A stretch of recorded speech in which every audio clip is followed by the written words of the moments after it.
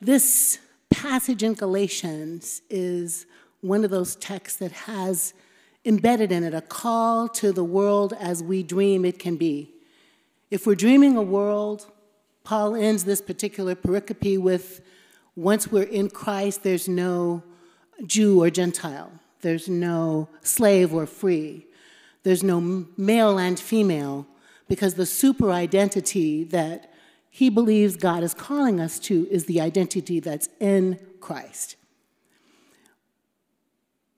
But we know we have not gotten to a promised land where there's no Jew and Gentile distinction, where there's no free and slave distinction, where there's no male and female distinction. This world operates in binaries. This world operates in binaries that sticks us into boxes and causes us to wound one another, to categorize and cast one another, to put each other in a place, in our place, that is not about freedom at all. So let me just say the text today is faith, family, freedom. And I don't usually do a 3-point sermon, but I'm feeling one inside myself. So here it comes. Here it comes. Paul is writing to the church at Galatia, a church becoming, a church perhaps like Middle Church right now, perhaps like the Collegiate Church right now, a church in search of identity, meaning, belonging, vision, strategic planning, budget. All of those kinds of questions are being asked in this relatively new community. And inside this new community, there are two battling forces. One battling force is God has a new word, a new thing, a new identity for all of us, and you can come just as you are as you get through the door and receive that blessing, receive that gift. And that gift is in Christness. Now, to be sure, in those days, the way to sort of publicly display that you have received this gift was baptism. Before we sprinkled babies, before we did, soft touches of water, the newly converted to this religion that is the religion of Christ would literally take off their clothes and jump in the water, get baptized, get out of the water, put on some clothes, stop frightening people with their bodies, and the new clothing, the new outfit symbolized the new life in Christ. The baptism was a little bit of a death and resurrection. For Paul, this was the only ritual needed.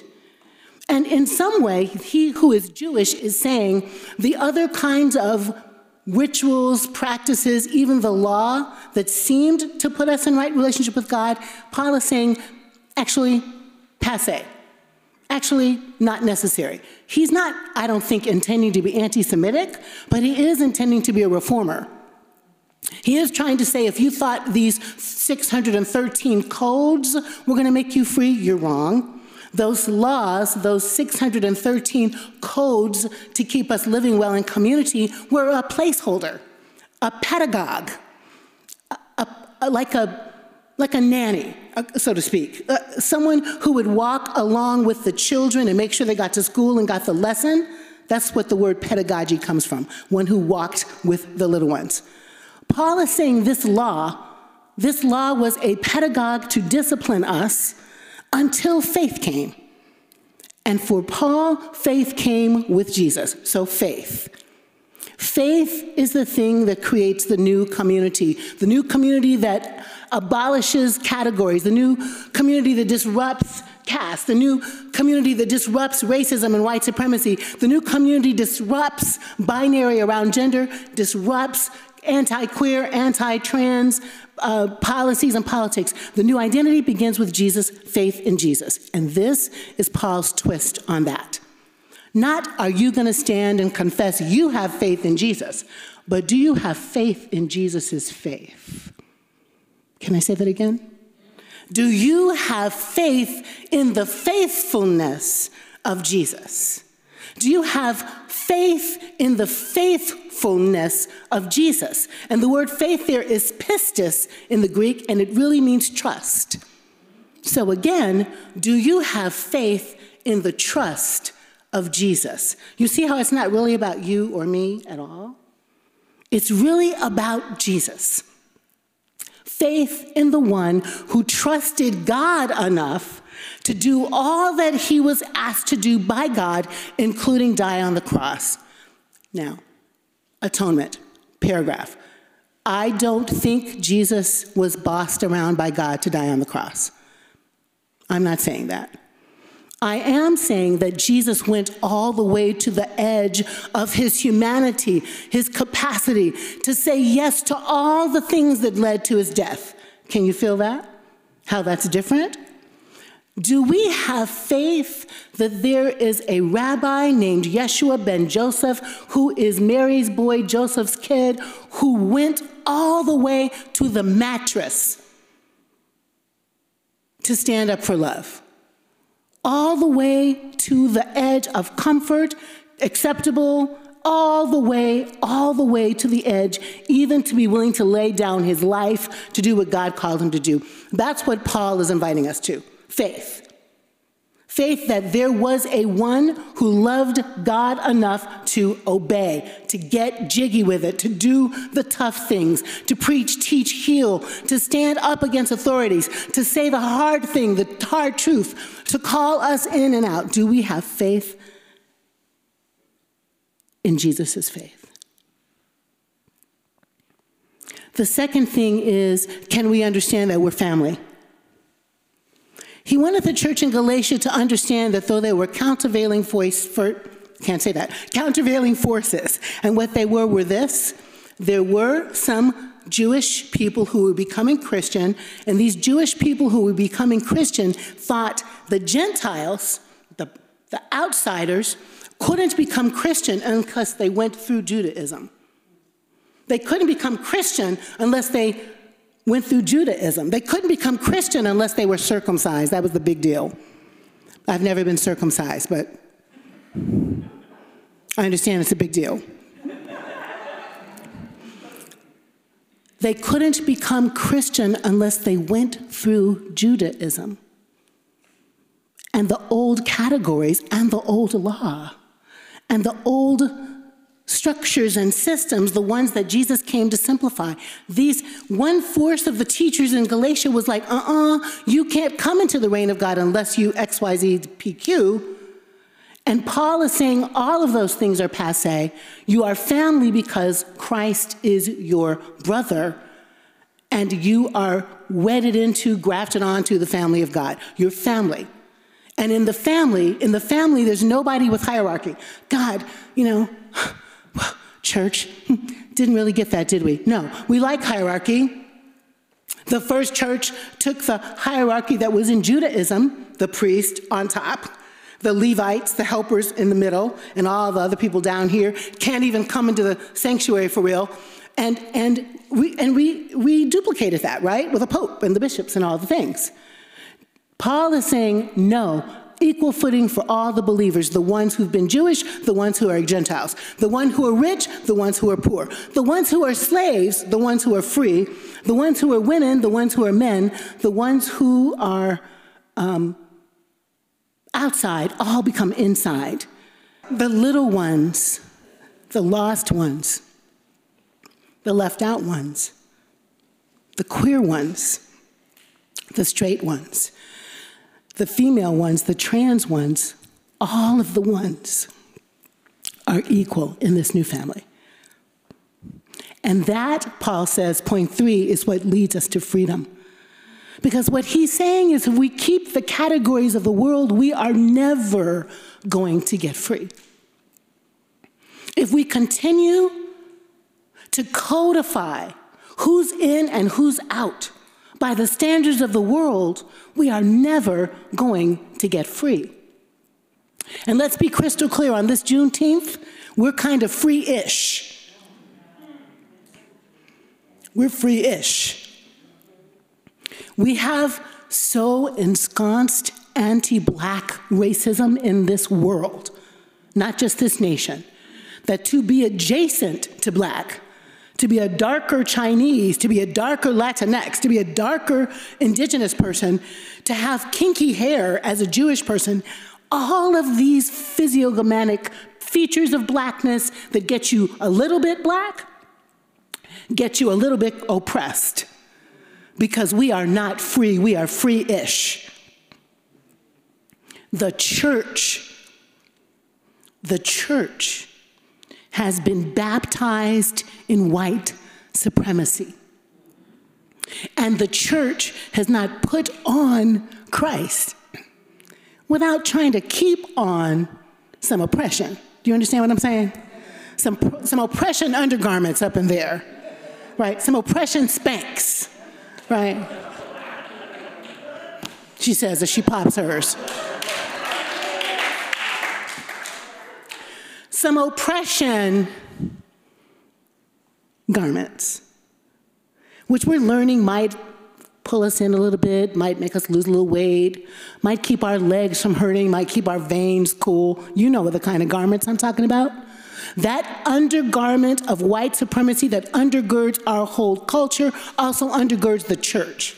How we work, how we think, what we think is the way to make decisions, how we do polity, how we do policy, how we share resources, how we live and breathe in the name of Jesus is still hot and stinky with what could be seen as compression garments, but are oppression garments living inside the skin of Christian folk. I have never in my life as a human being felt so clear about the ways that white supremacy, not white people, I'm married to a very nice white person, white supremacy is inside so many people of color because we can't help but take it in. We get up in the morning and brush our teeth and we get dressed in it because it's right here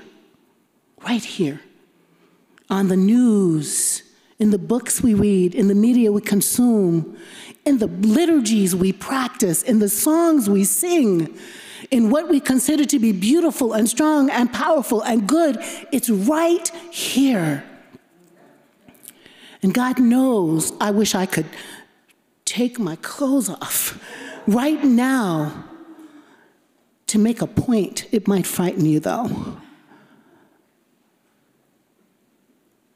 I think our text today is inviting us to be free of the undergarments of whiteness. Like, what would happen if we let our bodies jiggle a little bit and experiment a little bit and play in the world a little bit? What would happen if we got out of the structures and queered our theology? Queered our theology, not just around LGBTQ, but yes, around LGBTQ, but also queered our theology around race and ethnicity. In other words, what would happen if we let go of the binaries that bind us? What would happen if white people owned their blackness, is what I'm trying to suggest. Since all of us are from Africa, I say all of us are from Africa, what would happen if white people in powerful positions just exegeted their own history to understand the root of who they are and queered their racial ethnic identity? Are you with me? Can you imagine the fruit of that kind of inquiry? A study that a white person would do, a white person who, not our middle white people who are like always talking about race, but the people who like, I'm post-racial, or I don't see race, or those folks, or also kill the black people because I still think they should die, those folks. What if instead there was an inquiry, a journey into the self, into the soul to say, my people are the black people. In the spirit of Ubuntu, I am they and they are me, and we are inextricably connected. What would happen if rather than denying quote, critical race theory, they took a deep dive into critical race theory, took their clothes off and jumped in the baptismal waters of critical race theory, if you will, so to speak, and understood how we got here so that their hearts were increased, so their minds were open, so their children would be converted to new ways of thinking. What would happen? What would happen if white, powerful institutions like the Collegiate Church or the Catholic Church or the Episcopal Church made studying race just as important as studying Jesus, who was a black man? What would happen if more congregations were like ours, where we just look at Nina Simone's Come Ye, and look at our multi-all the thing cast of singers. Look at our multi-all the things cast of gospel choir. Look at this multi-all the things congregation of seekers and wrestlers and triers and fall downers and get back uppers, trying to get to the promised land together, to freedom together, and making mistakes along the way, but definitely queering, blurring, taking in each other's identity as our own. What would happen? I think we'd get freer faster. I think we could really change the way we talk about each other. I think we could harness enough shared multi-ethnic power to shut down white supremacist institutions like Fox News. I think we could harness our economic power to stop buying from white supremacist places like Chick-fil-A. I'm just saying, that's just one. Might even have to go to Amazon, just to say. I think we could harness our theological power to build more spaces like this, where the conversation isn't just black and white, but we acknowledge it starts there, because it started there. But we would sing and speak in tongues that are indigenous and Latinx and Asian and black and white together. This is my dream. This is my calling. This is what gives me a headache at night and wakes me up in the morning looking for joy, is the way racism in America is underneath all the stuff. So what are we going to do? We got to keep coming to this community and learning for and with each other. We got to go to the polls. They open up tomorrow. We've got to study and read and learn so we know. We've got to let go of the fake hierarchy crap that binds us and instead put on Christ. I'm going to put on something. This is my collar. I don't know. It's the roots of a collar is that the clergy couldn't afford new clothes, and so they reused their collars and turned them around. No kidding. There's nothing fancy about this or holy about this. It was an economic problem. But I'm putting it on right now,